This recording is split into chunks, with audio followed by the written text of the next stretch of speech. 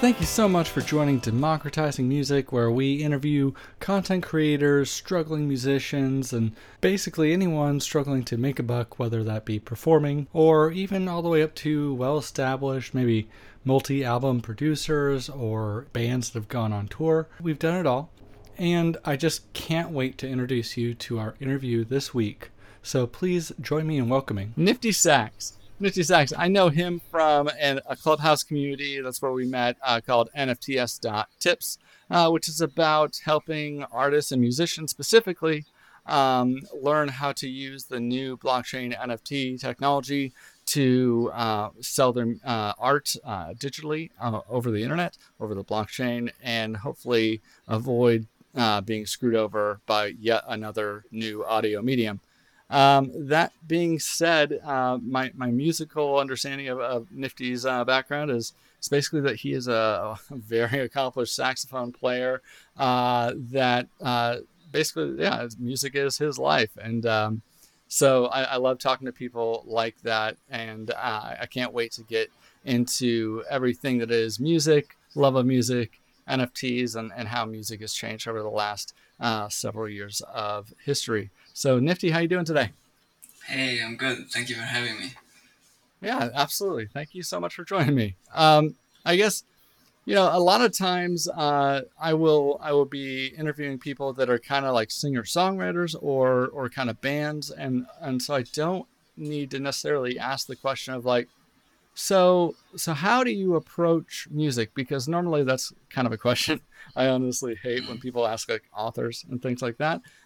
So in your case, though, based on what I know about you, maybe I think that the audience would be extremely interested to hear the particulars about how you go about making the music, specifically the NFT music that you are intending to sell these days. Yeah, yeah.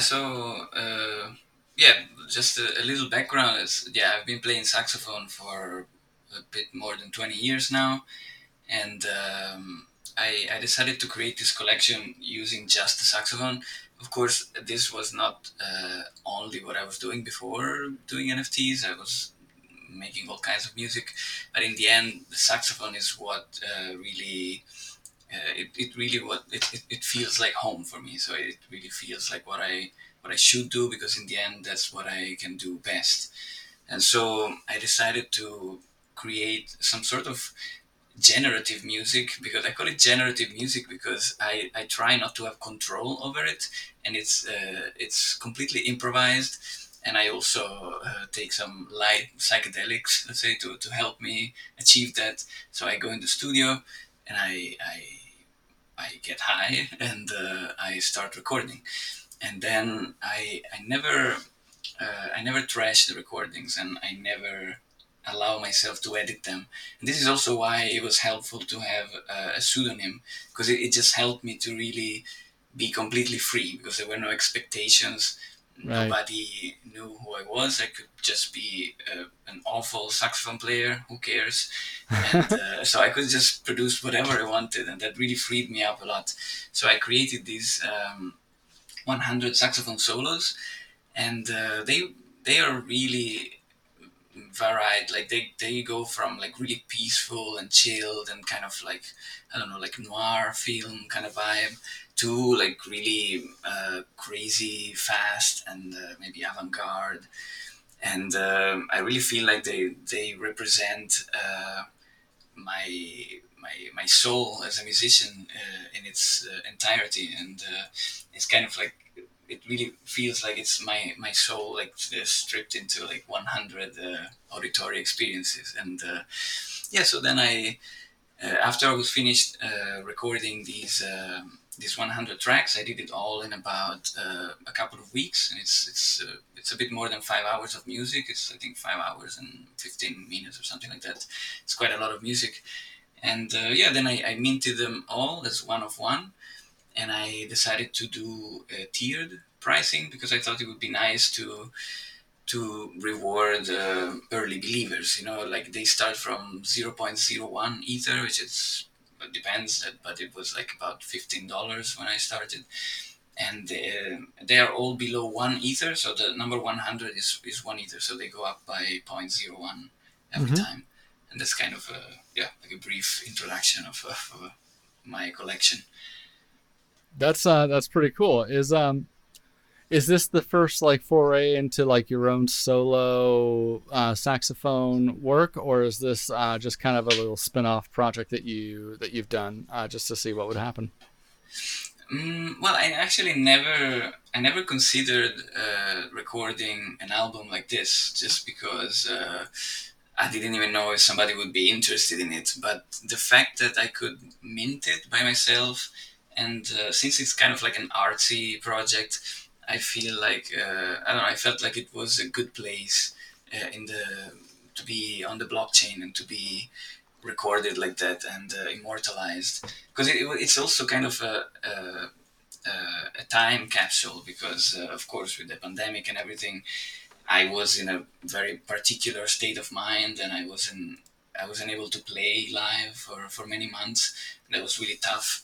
And so I feel like with this collection, I really I let out everything that I couldn't in the previous year. And so I never did something like this. I recorded some jazz albums and other stuff like that, and more traditional like composed music. But this is more close to, I would say, kind of avant-garde classical music maybe. And I don't know if there would even be a market in the traditional music business for this, maybe. But so far, I'm really happy to have the music here on the Ethereum blockchain. Yeah. You know, it occurs to me a couple of things occurred to me as you were talking about that. Number one, just the logistics. So you said going into the studio. Do you record in a home studio, or is there a professional studio that you actually travel to do your recording? It's not really. I wouldn't call it a professional studio. It's just a practice space. I just go there with my laptop, my audio interface, my microphone, Yeah, and that's basically it. That's my setup. So it's pretty simple. I like And it. that's really that was also very liberating, because like making music in a studio with other musicians, it's always so expensive and such a stressful experience every time. And like this, I felt like so free. I would just go there with my little equipment. I would just set up everything, then get high, so I knew that everything was set up properly, and then just start recording. And I would just record for a couple of hours, just and I just start playing, and I feel when I just follow the stream of consciousness, and then I just feel when it's the right time to end the piece. And many times when I listen back, I'm kind of surprised to hear that there is like really a beginning and middle, and then a proper ending that kind of resembles also Huh. that kind of is related to the beginning. So I feel like the pieces are working, and they have some sort of meaning, and they're really I like to listen to them, because I recorded them in a state where I wasn't even really aware of what I was doing, kind Yeah, of. they're kind of And new to so you. Yeah. yeah, they're surprising sometimes, very surprising. And that was also something new for me. I've never done something like this, and I have to say I really enjoy this process. I also enjoyed a lot the process of trying to give titles to these tracks, because it's Mm. 100, and so I decided to have a system, and so I have always sort of like a funny adjective, and then a crypto reference, let's say something Ah, that. So every track, and they're all alphabetically ordered, so they just start from A and they go all the way to Z. And some letters they were really tough, but yeah, now they are all there, and the titles now I'm really happy with them, and they're funny. And then it was also, this is also another big part of the collection that I forgot to mention, that I brought 100 artists to do the cover arts, and this was really fun to see what they came up with these crazy titles. And yeah. it was a way for them to explore their creativity, because sometimes it was maybe very difficult to visualize some, I don't know, some titles like Impure Inbox or Unkempt Unicorn or something like that.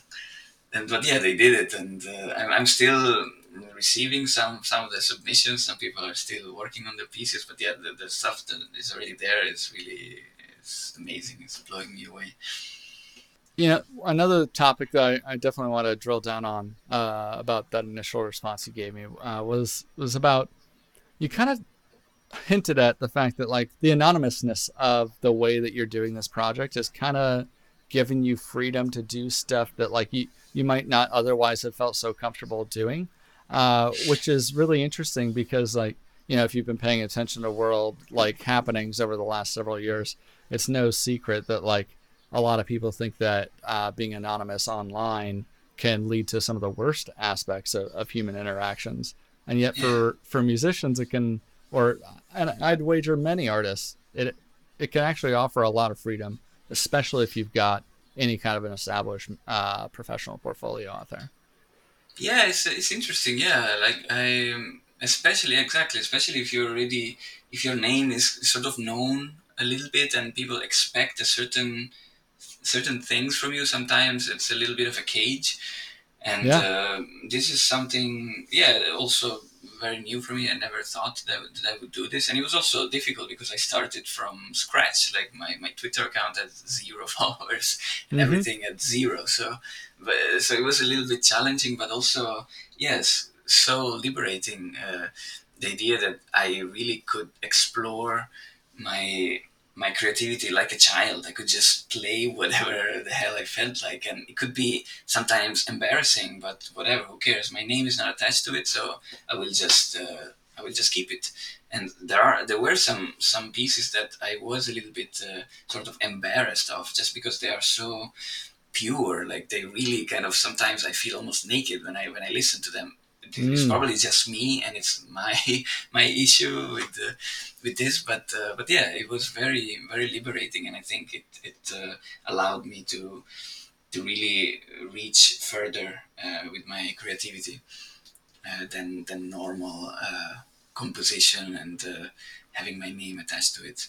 Definitely, this is something I would recommend everyone to try, just to have a project without their name attached to it and see what happens. Yeah, I would say definitely. I've done a few projects where, or participated in a few experiences where the whole notion was just to improvise from beginning to end, right? Like, so I recorded like a 5 song EP where I had no idea. I had just gotten an electric guitar and a recording device, and I was like, well, I'm just gonna see what pops out if I hit record and start recording some songs, and just made up the chords, made up the words as I went along, and I was surprised with how good the results were. Yeah, And similarly, like there was this train I was on to go on some trip with some friends, and a friend of mine both played guitar, and like we're having a little improvised songwriting competition back and forth, and like those were some of the most fun and most productive times I've had as a songwriter, of just doing improvisation and like just hitting record and seeing what happens at the end. Um, and if you take that yeah, a step further and then make it anonymous, it gives you the freedom to even like maybe publish that and find out what people actually think about that song that maybe causes you some embarrassment you wouldn't release professionally. But like yeah, maybe totally. people love that. Maybe people just connect with it. Yeah. I love that. I love that. That idea that I think that's why I will try to keep anonymity. I will always disclose my identity to collectors, because I realize that it is important for people to know who they're buying music from, especially if it's kind of expensive. Mm-hmm. So I'm always open to answer questions, and everybody that asked me, I've always answered, and I always bring them to my to my website and my identity. My name is very easy to Google. Once you know it, you can just find me very easily. You're And you're so not a Mike Smith, I take it, huh? no, yeah, it's a kind of a unique name, and I think there's only one in Hmm. the music business that's this name. Um, but yeah, so it's yeah, for sure it's exciting to just be completely completely free like that, because it really brings back the feeling of just being a child and exploring without really any any mm, any other idea, like, oh, maybe I want to do this, maybe I want to do that. I don't care really what I want to do. I just do, and I don't have a plan. I don't have anything that holds me back. I don't have to answer to anybody. That's the feeling that I wanted to have going to record, and I tried to keep that really true throughout the recordings. That was really important to me, to be able to really maintain the same kind of effort in not blocking myself, and so that's why I chose to get high during the recordings, because I realized that if I wasn't high, I tried also, I tried that as well, because I thought, do I really want to get high all these days in a row? But it wasn't working. What do you got, like 100 of them? I mean, that's a lot. Right? Yeah, no, but I did I think about an average of like 10 tracks per day, something like that. Okay. So I didn't record for 100 days, but I well, did more release economical, them I expect. Yeah. I couldn't do that. Yeah, it wasn't working when I wasn't high. It wasn't the same vibe, so I felt like it wasn't true to the project, and so I decided, okay, let's actually do this properly. Are psychedelics something you incorporate into like preparing like a jazz solo or something like that, or for other parts of music that you record, or do you normally stay sober for those things?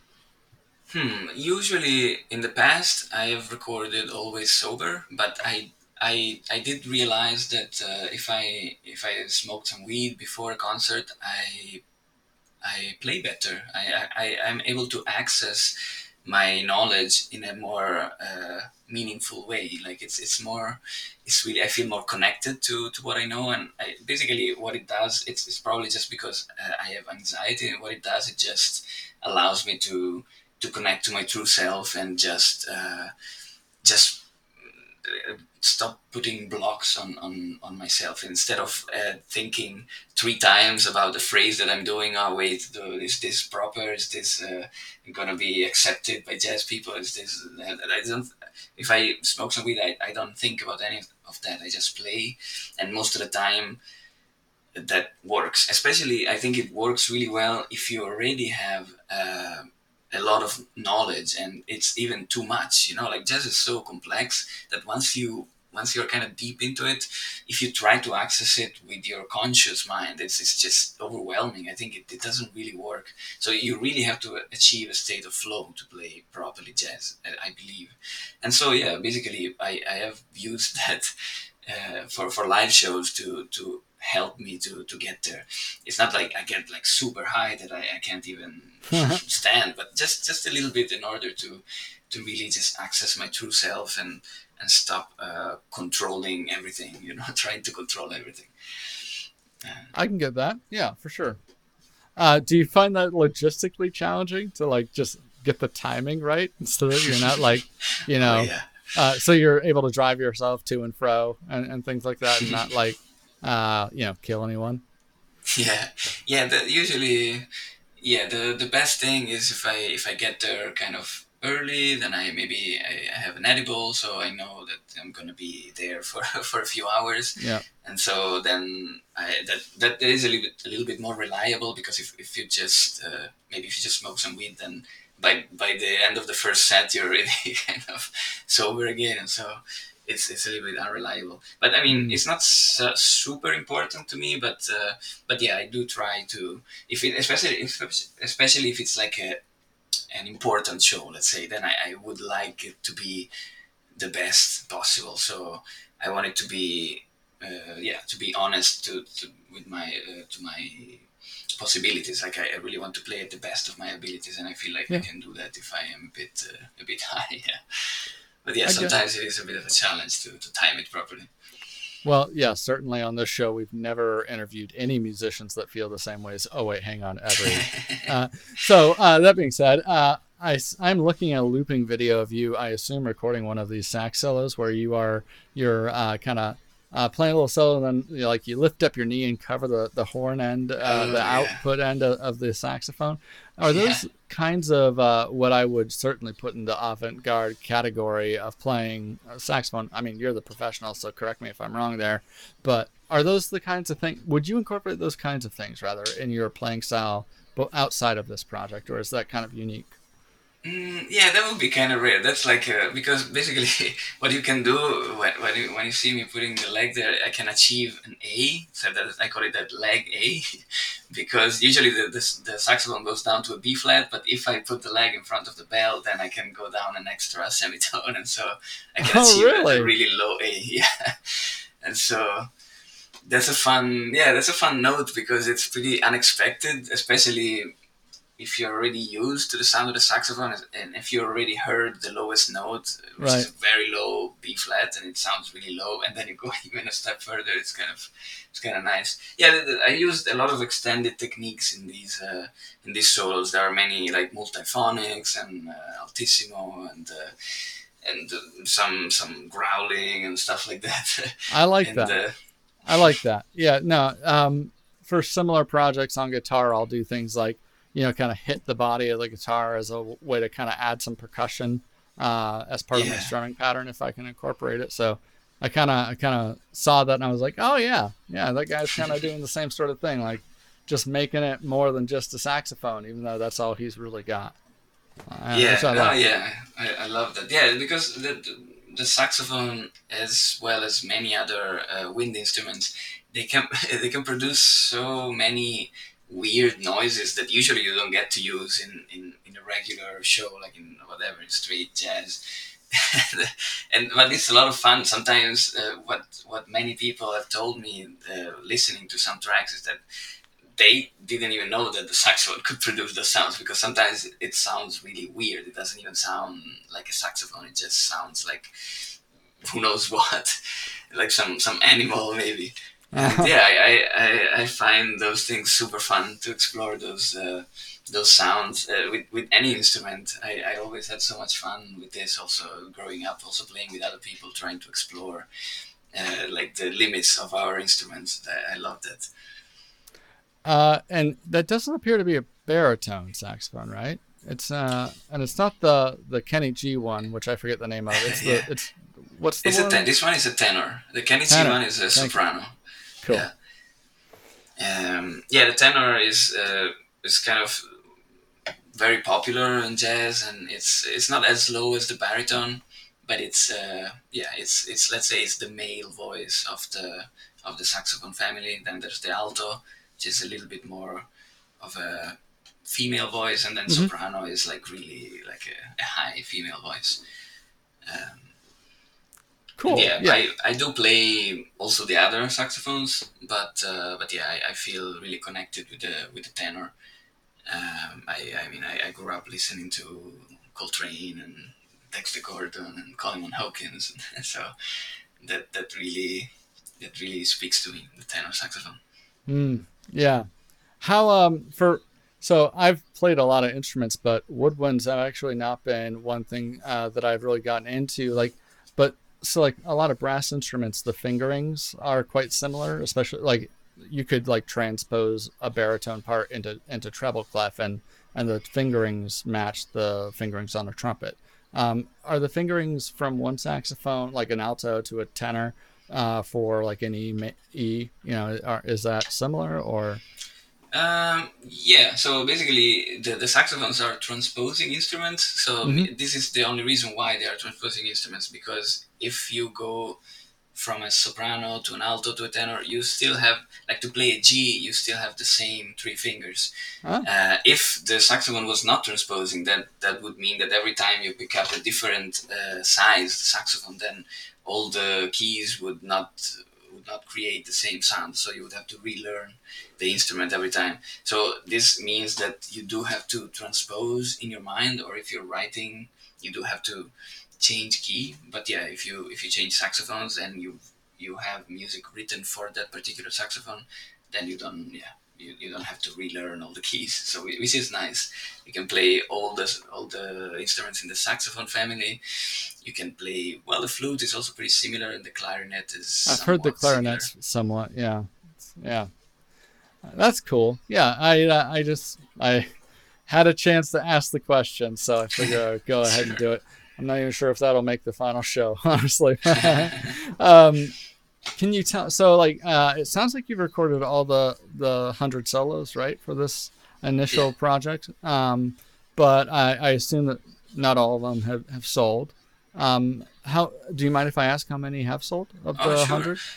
100? So far, I sold I number guess I could one, pull it up. 2, 3, 7, and 8. So I sold five so Okay. far out of 100. It's not many, but all the collectors that have bought it, I, we had a really nice conversation, and it feels like they had a connection to the music. So I really like to hear that, and I hope that it continues this way. That every collector really gets in touch, and most of the time they ask me questions. They were curious about some things, and I'm always super happy to talk about it.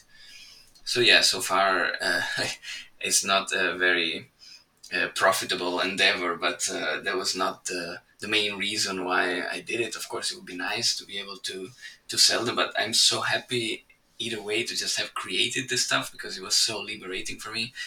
It was really such a creative explosion. Like I feel like it really changed me as a person just to be able to put all of these solos out there somehow. Freed me a little bit. Like now, I feel like I have even less anxiety for some reason. I don't know. I put it all there, so it's all on the blockchain. It's not anymore in me somehow. Hmm. Yeah, I could see that. It feels like you. I don't know. Were there any doubts at any point during this project where you were like, I don't know if I'm gonna make it to 100 here, or anything like Oh that? yeah, Yeah. yeah. It was tough. I mean, even just. I mean, of course, the process of recording and everything that was fun, but then also minting all of them one by one, and then putting all the descriptions in place, and then all of the tracks also have three individual three characteristics, so they can also be searched by characteristic. Like I always I listen to the whole track and I try to see, okay, is this chill, is this peaceful, is this wild? So there are always characteristics like that. So if you go to the OpenSea search function, like on the assets page, then you can Mm-hmm. really select the track that you want to hear. Basically, if you want to hear a wild one, you can search for a wild one. And so that took quite some time, but I felt like it was a service to the future collectors. Otherwise, it would be just so difficult to listen to all these tracks and without even knowing what the hell you were gonna get into. So now you can search also by duration if you want a short one or a long one. So that was the hardest part, and there were definitely times where I thought, oh my god, like this is gonna take forever. but but yeah, like then after everything was released, then it was I was really happy. Or even after there were still down days. Like sometimes I feel like, oh, this is shit, it's worthless. And like this is normal, I guess, in the life of any artist. There's just some days I just wake up like that, but then hopefully I mean, luckily the NFT community is pretty supportive, so I can just go on Twitter or on our Discord and talk with all the other artists that did the cover arts, and then can kind of lift each other up, which is very nice. Did you mint these NFTs directly on the blockchain? On So Ethereum, to be clear, is what I mean. well, this was unfortunately something that I found out later on, that if I could go back, what I would do is I would create my own collection and create my own ERC 721 or Yeah. whatever it's called. But yeah, now they are on 1155, so they are what they're called, like whatever, lazy minting or something like that. So they get minted when they are bought. So they are not really minted until somebody buys Well, them. and So you wouldn't do that if you had a chance to do it again today. That's interesting because, like, it to is me, that interesting. feels like a better model for especially an artist that's like, is this gonna make me any money? Like, at least you didn't go negative, go into the red by minting each one as an NFT for whatever the ether gas would have cost you at the time. Yeah, that would have been. I mean, to be honest, I wouldn't have been able to afford it because last year Right. was really horrible. Like I spent so much of my savings just on rent and food because I couldn't play live shows. So yeah, that would have been. That's basically the main reason why I did it like that. And actually, at the time that I was minting, I wouldn't, even if I could go back, I wouldn't be able to mint one by one, because the gas at that time was like about $80 for for minting one piece. So I definitely couldn't have done that. Yeah. Um, but Let yeah, alone I see that deploying a some contract. collectors. Yeah, exactly. Deploying a contract was about, yeah, like $400 or $500 at the time. Yeah. So yeah, in total, I calculated. I think, yeah, I would have spent about, yeah, between $1,200 and $1,500, and that would have been quite quite hard to do. Mm-hmm. But yeah, I see that some collectors are a little bit snobby about that. They do prefer ERC 721s, and for some reason, yeah, the 1155s are not so valuable to them. I still do not fully understand. I always liked this kind of geeky stuff. I always like to code a little bit. Like I remember Mm. like writing my website by hand in HTML back in the day. Uh, GeoCities? no, I was just literally just writing on a notepad, and then and Oh, then so you just had like an Apache server or something you were hosting that you could. yeah, something like that. Yeah, Okay, yeah, no, yeah, I yeah. am also a giant computer nerd. So, yeah. Okay, that's good. I don't want to click on, I hesitate rather to click on a entry I see in your collection on OpenSea because I don't want the song to play over the podcast unexpectedly. But what Yeah, I would if you like to click, ask you it's not gonna is, play. But oh, yeah, okay, cool.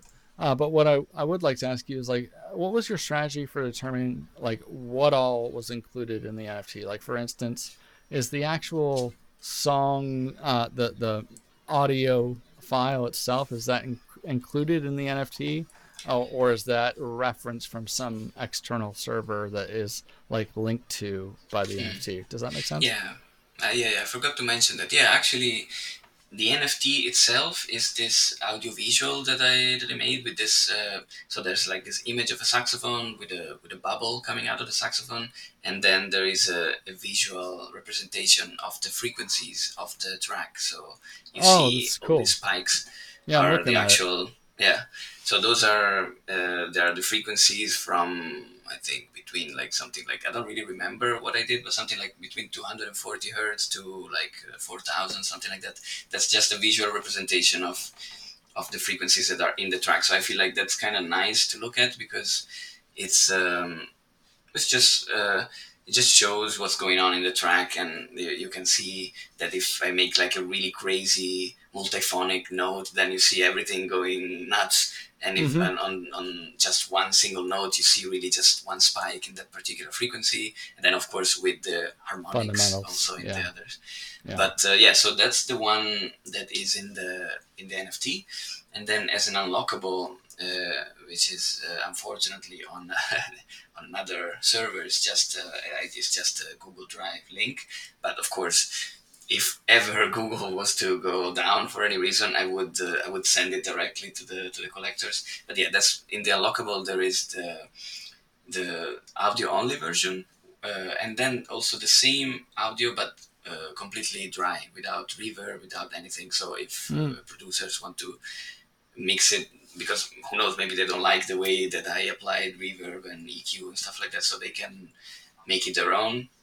And I always, in the description, I grant them rights also to remix. They can resell, do whatever they want, as long as they Oh, credit the original. Uh, cool. So yeah, it's not just the song, the file you made or whatever, the audio you got and captured, but it's also the picture that goes along with it. It's also and the actual dynamic picture that yeah, displays the spectrum of the notes that you're playing, and yeah. also the rights to use it as long as you give credit back to you. Um, uh, what else is Yeah, you really included? own it. Once you own it, you really own it. You can do audio visuals with it. You can sample it. You can put it in your own tracks. You can do whatever you want. So I felt like that was important. It's because it really adds to the value of the NFT. It's not just some random video on your phone, but you can actually do something with it if you want. And yeah, that's it. That's what it's in the unlockable. It's two wave files at 24 bits and 48 kilohertz. So it's high quality audio, both wet and dry, and then yeah, that's it. There's just a little like thank you note, and also the MP3s if you don't want to go through the trouble to convert it yourself. That's what's in the unlockable. That's cool. I like it. Yeah, I've been encouraging musicians as they enter the NFT space to, like, if you're a singer songwriter, maybe you're writing the song initially in like a spiral notebook. Well, and as part of your NFT unlockable, take a picture of that and like give them access to those original notes you made, like with the no scratching out that line and replacing it with another, or like all the little stuff that like a super fan would actually love to see, because I think that's one of the things that sets an NFT apart for me from a standard release of an NFT of an MP3 or any other song Yeah. today electronically, is that you can kind of couple it together very very thoroughly with these robust, rich materials, and even like allow it to then I'm not sure if this is something that would be something you'd be interested in the near future, but like you could make it so that if someone showed up to a live show for Nifty Sacks, right, and they Yeah, owned one of your definitely. NFTs, that they get like reduced cost entry, or like access to some special backstage access, or whatever, right? Yeah, Like, so cool. A lot I of love really that. cool Yeah. things for musicians that are available for NFTs. I Yeah, want. definitely experiences as unlockables is something I want to get into as well. Right now, I didn't really think to offer something like that, but I was thinking that it would be nice. I would definitely be up for like offering, like, for example, a one-on-one lesson or saxophone lesson or jazz lesson or whatever, like as an unlockable, stuff like that. I really think that this is going to be big in the future for music, and something really really big is coming in the next couple of years. I'm actually also, side note, I'm also working on on an NFT platform with a programmer, and we definitely want to focus on that. Like, unlockables are super important for collectors, especially because people are not used to collecting music anymore. They're, it's just they're not used to it. They don't feel like they're getting anything out of buying music. So I think it would be nice to bring back the idea to really get something out of it, and also the idea that it's just maybe it's this particular release is rare. Maybe there are only 100 copies on blockchain, and it's not available on YouTube. It's not available on Spotify, and you have to really go there to listen to it. You have to own it, and so I think that would be nice to be able to bring that back. So yeah, we're still very early days. We are also like just basically like fundraising right now, because we realize it's a way bigger project than we expected. But yeah, that's something else I'm working on.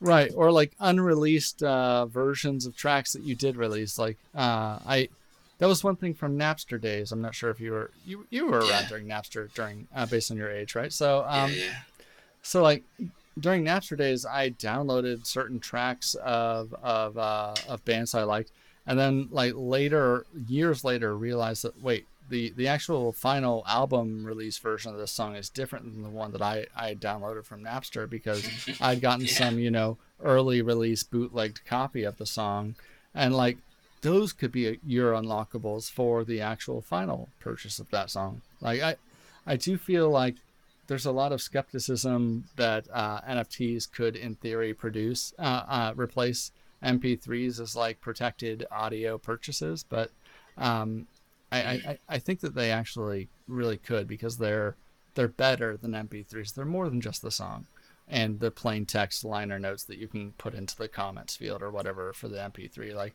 you can provide basically like a whole little booklet along with that song about how you wrote it, and here's what it looked like in the studio when we were recording the song, and a lot of other things like that.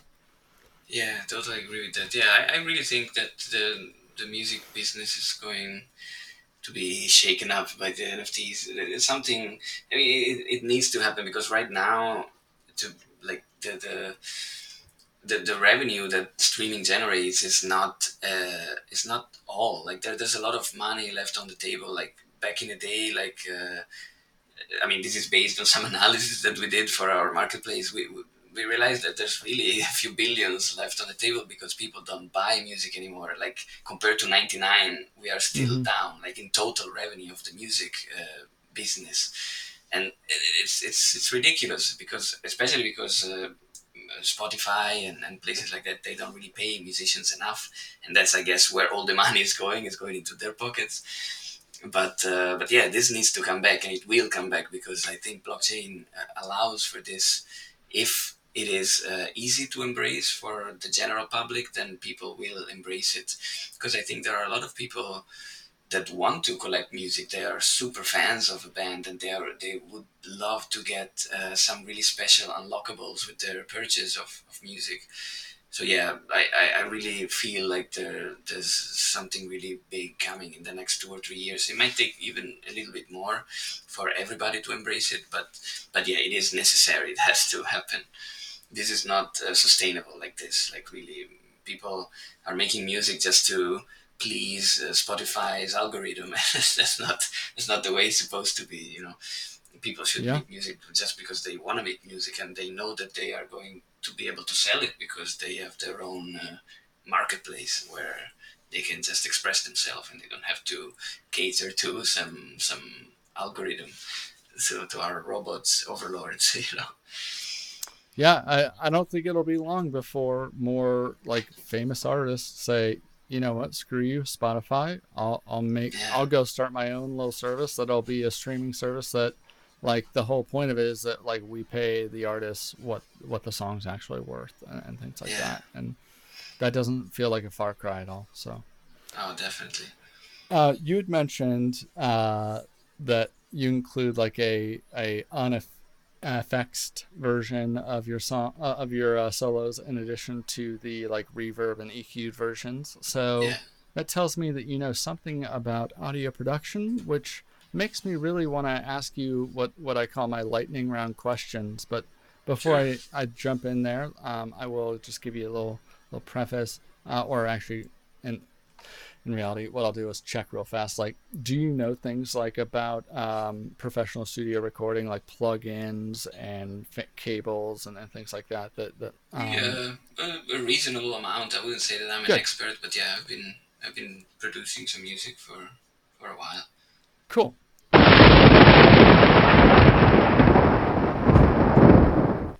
All right, so if you are a regular listener, you know what that sound means. It is time for our lightning round. You know, the folks at the music store are all certain that those gold plated, unbalanced monster cables with the triple ultra shielding are totally worth that 600% markup that you're about to pay for them. But they also make a lot of money in commission when you spend more on those cables. So the lightning round is designed to ask people that are actually in the business whether or not it's really worth the money to drop those hard-earned dollars as a struggling musician. So, I'm going to ask you a series of questions. I'm going to give you the possible options that you can use to respond. Generally, this will either be a yes or a no, or I'll give you a scale from like 1 to 5. I'm going to ask you not to try to hedge what you say or try to explain as we go. We want to keep this as a lightning round as fast as possible. And then afterwards, once we're all done, we can circle back and let you hedge and clarify and do everything that you want to do. Is that cool? Cool. Sweet. All right. Thanks, man. Is it worth the money to buy a fancy, unbalanced quarter-inch patch cable with like gold plate connectors and super, triple, double shielding around it? This would be something like a guitar cable. Absolutely not. Not for me. All right. And technically, for this next series of questions, it's worth it or waste of money. I'm going to put you as waste of money there. Yeah. Is it worth the money to buy a fancy balanced quarter-inch patch cable for like a speaker cable or anything else that needs balanced connection? Waste of money or worth it? Waste of money. Cool. And worth the money to buy a fancy balanced XLR patch cable? Waste of money. Cool. Is it worth the money to buy an external preamp? And the three options here are worth it regardless, worth it based on your mic and or audio interface, or waste of money regardless. Worth it based on your mics, I would say. Cool. Is it worth the money to buy a third-party plugin or hardware processor for like VSTs, just like VST Suite or whatever? Yes, it's worth the money. Worth it. Cool. And is it worth the money to buy dedicated streaming hardware? I'm not sure if you're a live streamer. We can skip this question if not. I'm not a live streamer, so I wouldn't Cool. know. And I'll skip the next question, which also is about live streams. Do you have a preferred DAW, digital audio recording or workstation software? I prefer Ableton just because I know it very well, and I can also use it live. So yeah, sorry. Yeah. No, that's good. Ableton. And what is your preferred? You don't have a preferred streaming solution. And your preferred? Do you have a preferred solution or software for like conferencing, like we're doing now, but with audio and video? Like, do you use Zoom, Skype, or any of those? I've used them all. I don't really have. Is there one you like better? No, you don't prefer one? Okay, cool. Not really. I use Zoom all the time, but I don't particularly love it. Okay. And okay, how frequently do you use the following plugins or suites?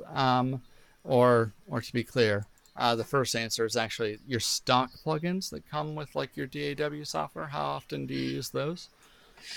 Very often. Very often. So I'll put you at a 5 there. Isotope RX suite. Do you use that suite? No, very infrequently or not at all? Very infrequently. Okay. Yeah. Isotope Ozone. Do you use that suite at all? Not at all. Cool.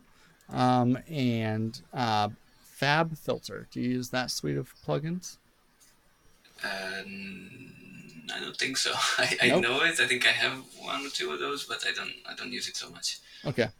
And then finally, Waves. Any of their collections? Yeah, I do have. Yeah, those are used quite a lot. I do have a couple of. Quite a lot. Yeah. Can you list any specific like go-to plugin to use that would be just like manufacturer name and plugin name? Oh, this is difficult. I'm really bad with remembering names. I would have to go into my DAW to check. What is it that I use most of the time? Probably, I actually like the reverb and the delay from Valhalla. Okay. I think it's called Valhalla reverb, Yeah. Valhalla delay. I love Yeah. that. Yeah, Cool. that is probably what I use the most. I like it. Let's see. Oh, I actually meant to ask you this earlier, and now it's coming up on the lightning round. So, like, do you generally play a little bit and like get an idea of where you want the song to start before you hit record, or do you hit record, play, and then find where you feel like the song's come to an end and hit stop? Like, do you record more material and then cut it down even at all? This depends. This is kind of a longer answer if you allow me. So I'll put you down for more than 100%. Is what it sounds like. Sorry to keep you lightning round. And this is from Nifty Sax. So now that we are at the end of the lightning round, I hope you feel okay and that you don't feel violated by anything that I just asked sorry, you. I'd be really bad with it. I always get too long answers. Sorry. No, you're doing great. If you want to try to explain your answer to the recording, more material or less material or whatever, so, go ahead. So first of all, about the cables, this is something that also comes up a lot, like also with musicians friends. Not only about the cables that you buy, also how you treat them. And to be honest, I have bought my cable for my mic that I use live every single time I go to play. I have bought it probably like 12, 15 years ago. I always just throw it in my bag and it's fine. It's totally fine. Mm-hmm. It's not a big deal. Maybe I was lucky, of course, but I don't know. My cable has been fine. I mean, you're talking about an XLR cable in that case. Yeah, as a XLR mic cable. Yeah, XLRs are That's the kind of the point of that question for anyone who ever hears this. Not that any of my interviewees ever listen to the show or anything before they actually come on in preparation. But if they were, the point of that last question in the cables series is that no, it's not worth it to buy a fancy XLR cable. The whole point of the XLR cable is that it is balanced with a ground, which means no hum, which means no problems. Like in theory, Yeah. as long as it's literally wired okay, you're fine, and you don't like dip it in water every day. Yeah. I've had the crappiest cable last almost forever. Oh Now, if yeah. you do Same that for thing where me. you wrap it around your arm, like by holding it in your hand and like I wrapping it also around do your that, elbow, to be yeah, honest. that'll kill a cable eventually because, like, assuming your elbow length doesn't change significantly, But you're I'm just really bending it in the gentle. same But same I do place. that. You even do that too, yeah. Yeah. Like it's remarkable. Like those things are really, really capable. The Yeah, only now I cannot place, do it as a point. Like I really wrap it like that because I know that it annoys people, and I know that I have that cable since like more than 10 or 12 years. So now as a point, I really I really do it every single time I wrap it, just because it annoys people so much. Uh, yeah, some people are very particular about cable yeah, wrapping I know. methods and things like Yeah, that for sure. Yeah, but like arguably the only place it makes sense to buy like a shielded cable is literally the quarter-inch patch cable for something like a guitar or an yeah, instrument because like that's the earliest in your signal chain, which means any noise you can prevent like is better off, right? You're preventing it from yeah, going through all that gain staging. But like also like that's it because it's not balanced, that's the one that has the most chance to introduce things like noise in the first place. So those two yeah, things kind of put it together. It's still not really worth it, but like if yeah. it's worth it for any of them, it's worth it for that one. And so like yeah, just it's a little sanity check I guess I have at the beginning.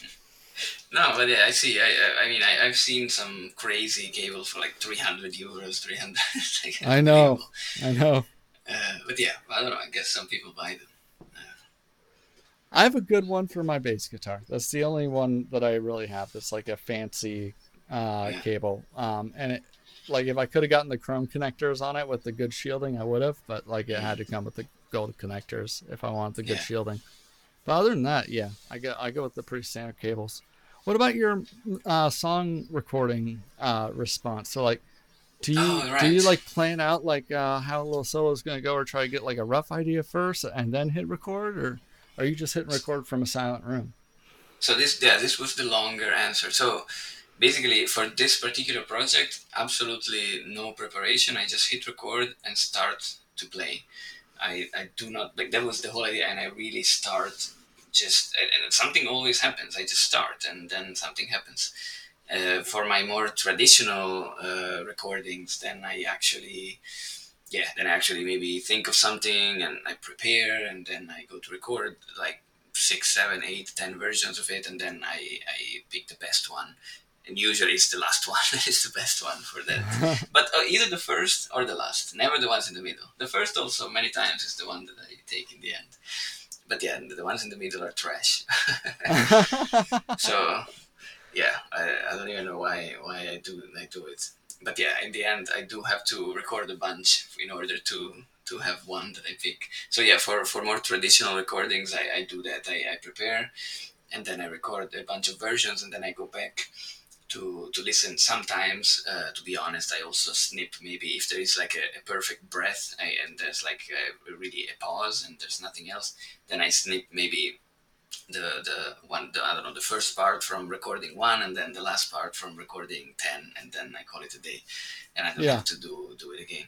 So yeah, I do that too. But for Nifty Sax, the collection, I did not allow myself to do that at all. So everything that you hear is exactly what I recorded, and it's also, since I include also the dry version, it's also very intimate because it's really, you really hear exactly how I was playing right in that room, and there are some, especially with some particular sounds that you can do on the saxophone, like growling and stuff like that. You can even hear my voice a little bit in the background, so it's very, very intimate. that is cool, man. Well, I really enjoyed the conversation Me too. and talking to you about your project and learn more about it. Before we go, I want to ask two things. Number one, please plug your various social profiles and your OpenSea marketplace and all that people can find you at. Yeah, you can find me everywhere just by typing Nifty Sax everywhere on Twitter, on OpenSea, or whatever, Instagram. I don't use so much, but I'm also there, or Clubhouse. Just look for Nifty Sax and you'll find me. I was really lucky to get Nifty Sax for everything. I have niftysax.eth, niftysax.com, and @niftysax, both on Twitter and Instagram. I would have figured that niftysax.com would have been bought just as like a possible typo. But I thought also maybe like saxophone lessons or something like that. Yeah. I thought somebody would have bought it, but nobody did. At least one of those. Yeah. So great buy, man. Thanks. Sweet. Any other places where people can find you? I think that's it. Then if you're really curious about our NFT platform, you can look at wearelegato.com. But there's not much there, but you can subscribe to the newsletter and we'll let you know when we launch. We plan to actually onboard some people maybe like in late August this year, maybe, but I don't promise anything on that. But yeah, that's it. Sweet. And then finally, I just wanted to ask, are there any topics that you want to talk about that I have, as a host, neglected and failed to ask you about? No, I think this was a great conversation. It's already been an hour and it feels like 15 minutes. So no, I think we talked about everything. That was great. It went by so fast. I would love to have you on as your collections go on and make additional sales, and maybe talk about what I assume will be the inevitable next project of Nifty Sax. So definitely. Yeah, can't wait to have you back, man. Thank you very much for your time, and have a great rest of your day. Yeah, you too.